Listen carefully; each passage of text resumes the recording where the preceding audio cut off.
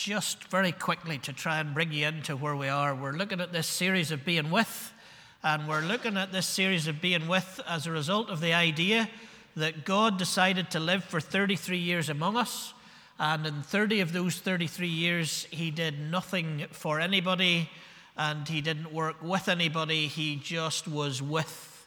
The Word became flesh and moved into the neighborhood. We have been looking at Emmanuel, God is with us. We've been looking at this incarnation of Jesus and how that is a model for us to also be incarnational.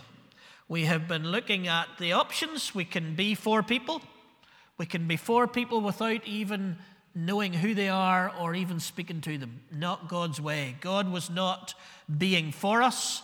God was with us. Yes, he worked with us, and yes, he continues to work with us, and yes, we will continue to work with. But being with seems to be a biblical mandate and call. We've got it wrong in our society, we're saying, because the survival of the fittest says we need to fix the next problem, we need to sort the next thing out, we need to build the next bridge, we need the next cure for cancer, or whatever it is, much as those things might be good, as long as they don't damage the environment.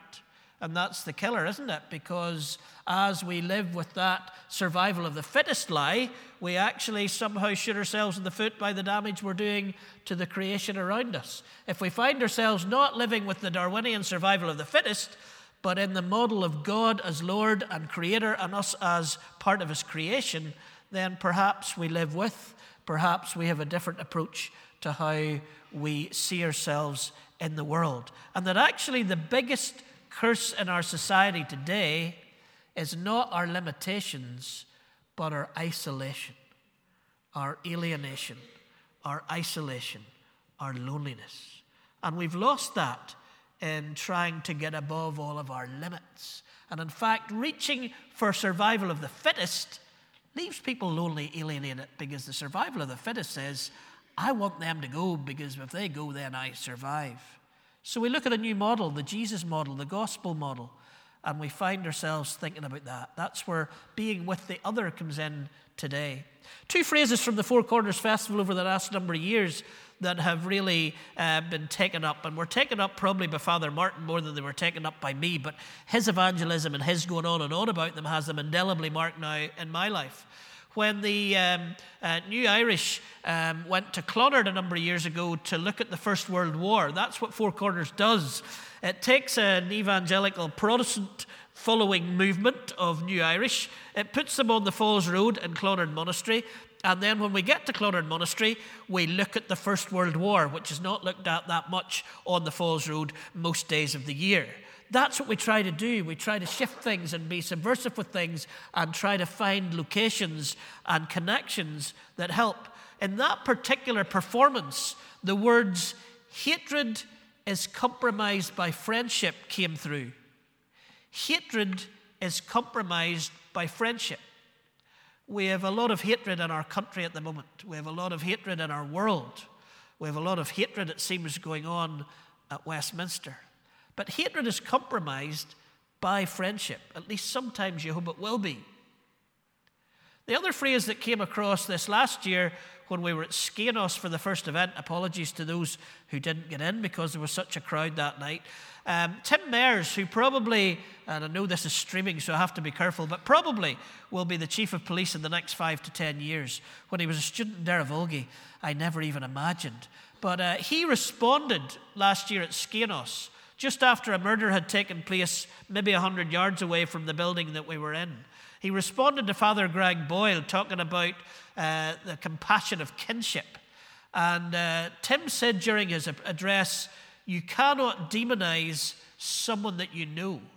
You cannot demonize someone that you know. Hatred is compromised by friendship, and you cannot demonize someone that you know.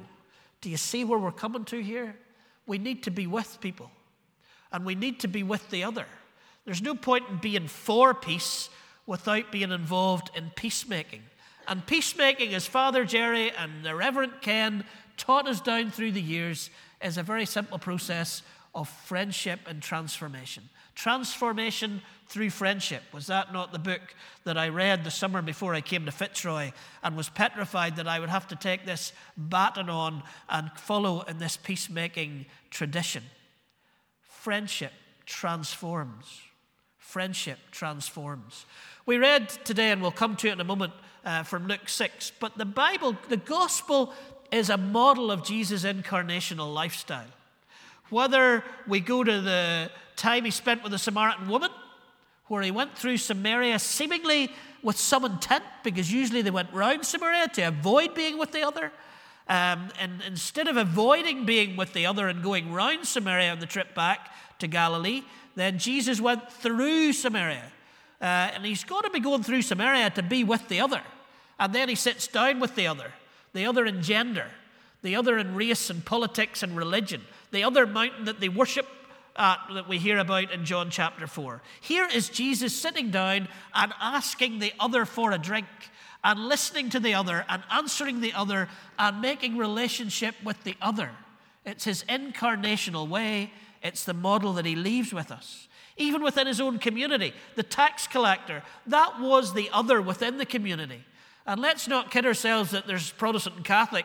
When you go to Uganda, where the boys are from, most years somebody says to me, "And how many tribes do you have?" Because they've got something like 52. And even last night, Trinity was sharing with us about some of the differences in how tribes get wives. And he was saying to us he loves the Northern Ireland approach, that the girl's family pays for the wedding, because that's not happening in Uganda. So if you're eligible this morning, I think these boys are thinking this is the best deal that we can get, so be careful. But they ask you how many tribes, and I say, well, we're having enough trouble with 2. Thank you very much. But even within the 2 tribes, there are so many differences of tribalism. And Jesus came to this tax collector, probably Jewish, but seen as a betrayer of the Jews, because he was working for the Romans and he was taking money off his people to give to the Romans, and he was doing all kinds of deception to do that. And Jesus comes alongside. Is Jesus for Zacchaeus? Well, he's not just for Zacchaeus. He comes to that tree and he looks up and he says, "Zacchaeus, come down here, because I'm going to be with you for dinner." Incarnational. Jesus goes for dinner with Zacchaeus. We're not told whether he preaches the gospel to Zacchaeus or not. It seems that being with Zacchaeus transforms Zacchaeus' life, because it's not easy to tell somebody they're loved. It's much easier to show somebody they're loved and that they belong and that they're not isolated, because Jesus' incarnational model was to have dinner with Zacchaeus. Or the one that I go on and on and on about, and will always go on about because I can't get my head around it. The Roman centurion who asks Jesus to heal one of his servants, and Jesus goes to be with him. And the Roman centurion says, "You don't need to come any further," but Jesus wants to be with him. Jesus wants to be incarnational even with a Roman centurion, and then dares to say at the end of the being with, "Never have I seen faith in all of Israel." It would be like us going to the worst murderer of the Troubles, perhaps, and saying as we leave in front of the General Assembly, "Never have I seen as much faith in the whole of Israel." It boggles my mind every time I read it, this incarnational being with, reaching out to the isolated ways of Jesus. But it's not just his model, it's his call upon our lives. If you were listening to what Roseanne was reading this morning, we find that Jesus says in those words in Luke chapter 6, they're challenging words: love your enemies, do good to those who hate you, bless those who curse you, pray for those who ill-treat you. And then he says to them, because the truth is, Fitzroy, if you look after the people that love you, what witness is that going to be across Belfast? What witness is that going to be across Ireland? What witness is that going to be across the world if you love the people that love you? If you love your own sort? If you're just with your own sort and you don't go outside your comforts, as we were singing in the last song, what good's that going to be for the gospel? Oh, people will not know that you're my disciples if you need to get out there and love people in ways that are going to have other people going, "What, a Roman centurion? What, a Samaritan woman coming in the heat of the day? What, a tax collector for dinner?" Those are questions that arise when we do the Jesus thing. To do good, to love, to pray, to bless those who are the other. And then, just as if we might have missed it. At the end of the passage, he's back to loving your enemies again and doing good to those who hate you again, just to remind us or make sure that we circle it with a felt tip pen and don't miss it. And then he says, why do we do all this? Well, we're back to the model of God. We're back to the fact that we do it because this is the character of God. This is how God does stuff. Be merciful just as your Father is merciful. Incarnationally, the model of the gospel, the call of the gospel, the personality and character of Jesus leaves us without any possibility other than to love the other, to love our enemies, to do good to those who hurt us, to bless those who curse us, to pray for those who ill-treat us. There is no other way. And I remember we used to go, when we went to South Africa, we used to go to Spiwo Kapilis Church, and there we talked about the homeless, and we talked about people on the margins, and Spiwo always used to say, so many excuses. It's very clear in the scripture, but we make so many excuses. And how many excuses do we make? Well, what would our family think if we loved that? Or what would other people think? Or what would the church think? Or what would our neighbour think if I did that? Or if I wear an Antrim Gaelic coat, which I happened to get one in the summer not thinking, well, maybe thinking, and you wear it in the wrong place and you're thinking, what are people... Let's forget all the arguments. Let's forget all the debates. Let's get down to the way that Jesus, it's not just some throwaway that Jesus gives. It's not some deluxe Christianity that Jesus gives. This is at the heart of his teaching in Luke chapter 6. It's at the heart of his teaching. It's at the heart of the model that he lives. It's at the heart of the character of God we need to be with and to love the other. So let me confess that for most of my life, I was for peace. Oh, for most of my life, I was for peace. In fact, as long back as I can remember, I was for peace because John Lennon said, give peace a chance, even before I got to Jesus. Oh, I was for peace. Oh, I could tell the students about being for peace. Oh, I could tell a church, oh, you need to be for peace. But it took a long time before God grabbed me by the scruff of my collar and dragged me out of the safety of the gates of chaplaincy and threw me down into the middle of Fitzroy where there was going to be Unity pilgrims coming to worship with us on a Sunday, where I was going to be asked to go and speak at the novena. How was I going to be able to do that? There's all these prayers to Mary and I still find them a real problem. I'm really sorry. But what a chance to be with. What a chance to share the scriptures. What a chance to meet people like Father Jerry.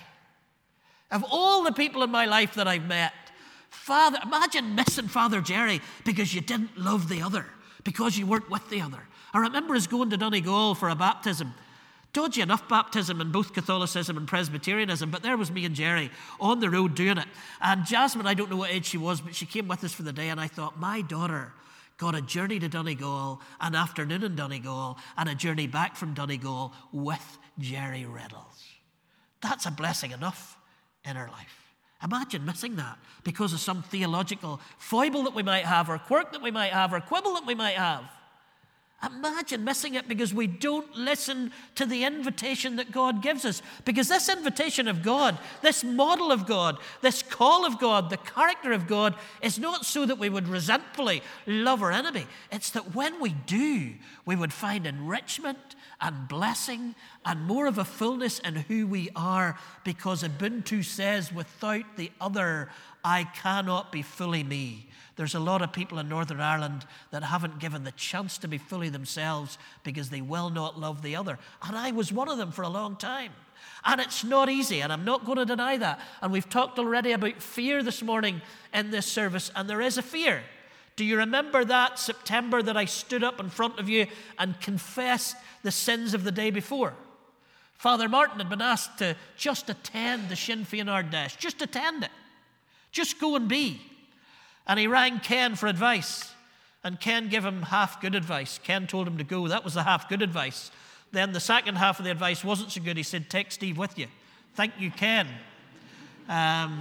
So I had a week to think about that, and a week to ponder that, and a week to think, oh, goodness me, Crawley will get me on the radio and ask me if the Pope's a Christian, and the Presbyterian Church will sack me, and what about my parents, how will they feel about it, and what about my cousins that are in the band, what would they think about it, and what if the camera just panned round and caught us? I mean, the chances in the waterfront of the cameras panning round and finding wee Marty and me in the crowd were not high. But in the end I said, no, I can't go. I'm too frightened.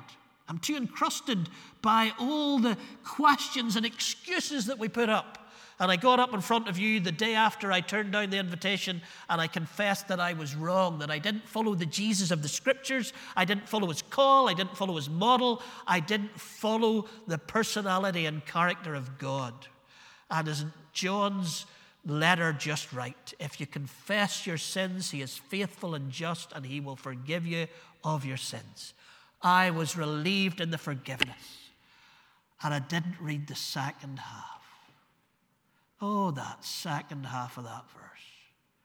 And he will purify you from all unrighteousness. 3 years later, ring, ring, ring, ring. Oh, hello, Declan. Yes, the Ardèche is in Derry. Yes, Martin and I would love to go. Speak at it? I wish I'd just gone the first time. Fear? The people in my mind, as I asked before I got off the phone call, how would people think about that? But I was going to get preaching the gospel in a place that you don't normally get preaching the gospel, and I was going to be with people, but it was messy being with people. And when you walked in and you saw all the stuff that were a little counter-cultural in the way I'm used to in Ballymena, I was saying, Martin, I can't do this. I can't do this. And if you watched the video, the first paragraph, I am holding this because basically I promised my friends, what I came off the phone and did was, I phoned Jonathan, our old assistant, whose father was shot by the IRA. And I phoned Jonathan, I said, I've had this invite and I want you to ask your family, and I'll not go unless I have your permission. And I phoned John Martin, one of my old interns who lost his father before he was born in the Polly bomb back whatever year that was. His father never even knew that his mum was pregnant with John. And I rang John and I said, you and your mother are going to have to give me permission. And I promised both of them that if they give me permission, I would take their fathers into that Ardèche, which I did in the first sentence. We're remembering people we lost tonight. I'm remembering my assistant minister. I'm remembering my former intern. And when I got there, I thought, Martin, I can't get up and say, oh, good evening, it's lovely to be here, and you killed 2 of my friends' fathers. But it was important to be able to be with and to share honestly and openly and to listen and to somehow make sure that I don't demonize anymore and make sure that our hatred is compromised by relationship. Frank conversation that I still get to have with the other. Oh, it's messy. People leave the manse and I'm going, how did they ever get to this point where that guy's coming out of here? It's messy. Zacchaeus down a tree and having dinner is messy. A Samaritan woman coming in the heat of the day is messy. A Roman centurion who's nailing people up all over and crosses all over, it's messy. Peacemaking is messy. We need to get over all the excuses and get back to the call of the gospel, the model of the gospel, and the character at the heart of God. There's passive peacemaking where we're for peace, and there's active peacemaking, which means you go with and beyond. And Fitzroy, thank you. Thank you for 36 to 40 years of being with the other. Clonard, thank you for the privilege we have of that relationship. Whether we have the Pax Christi Peace Prize on the back wall or not, and we're proud of that, thank you for that relationship. Thank you for giving us the opportunity not only to cross the boundaries into the other denomination, but onto the Falls Road. Thank you, Focolare, for the work that you do across the city and making friends. We need to be active peacemakers. We need to listen to what Ali said at the start to the children.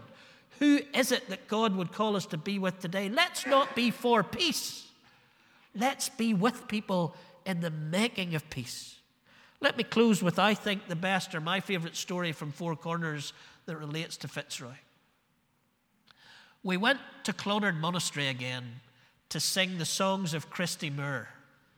Now, Presbyterians are not often singing the songs of Christy Moore.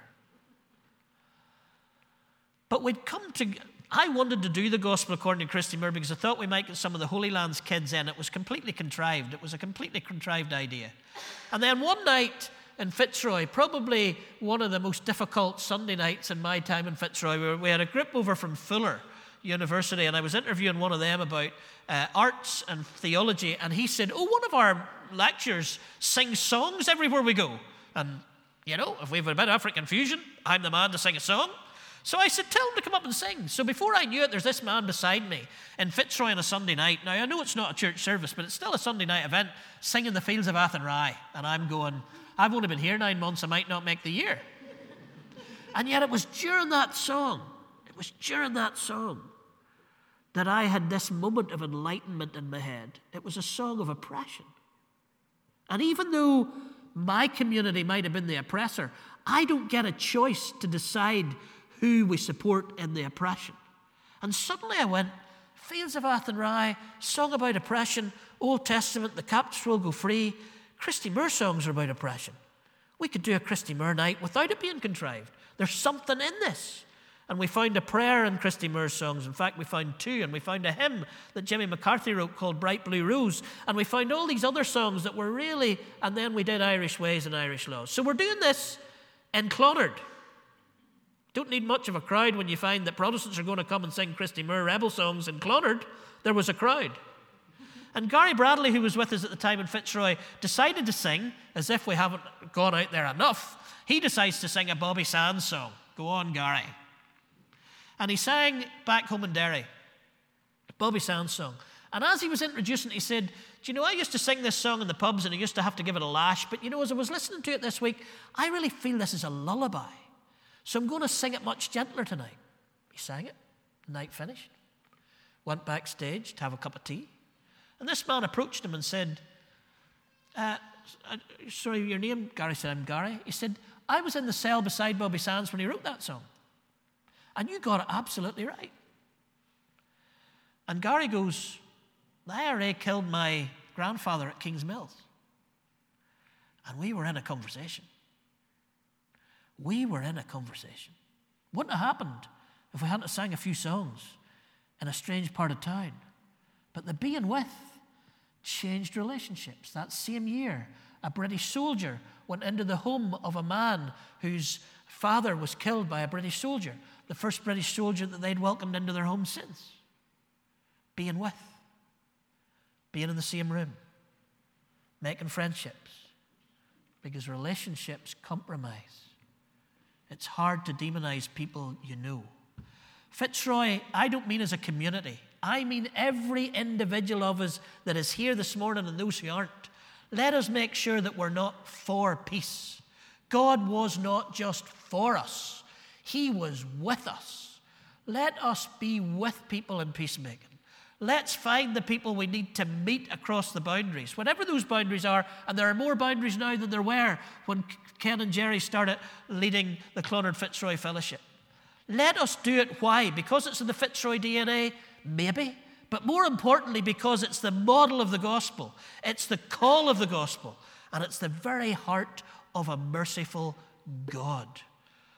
Yes, thank you, Fitzroy. But let's not stop now, because there is a lot of work still to be done. Let's pray.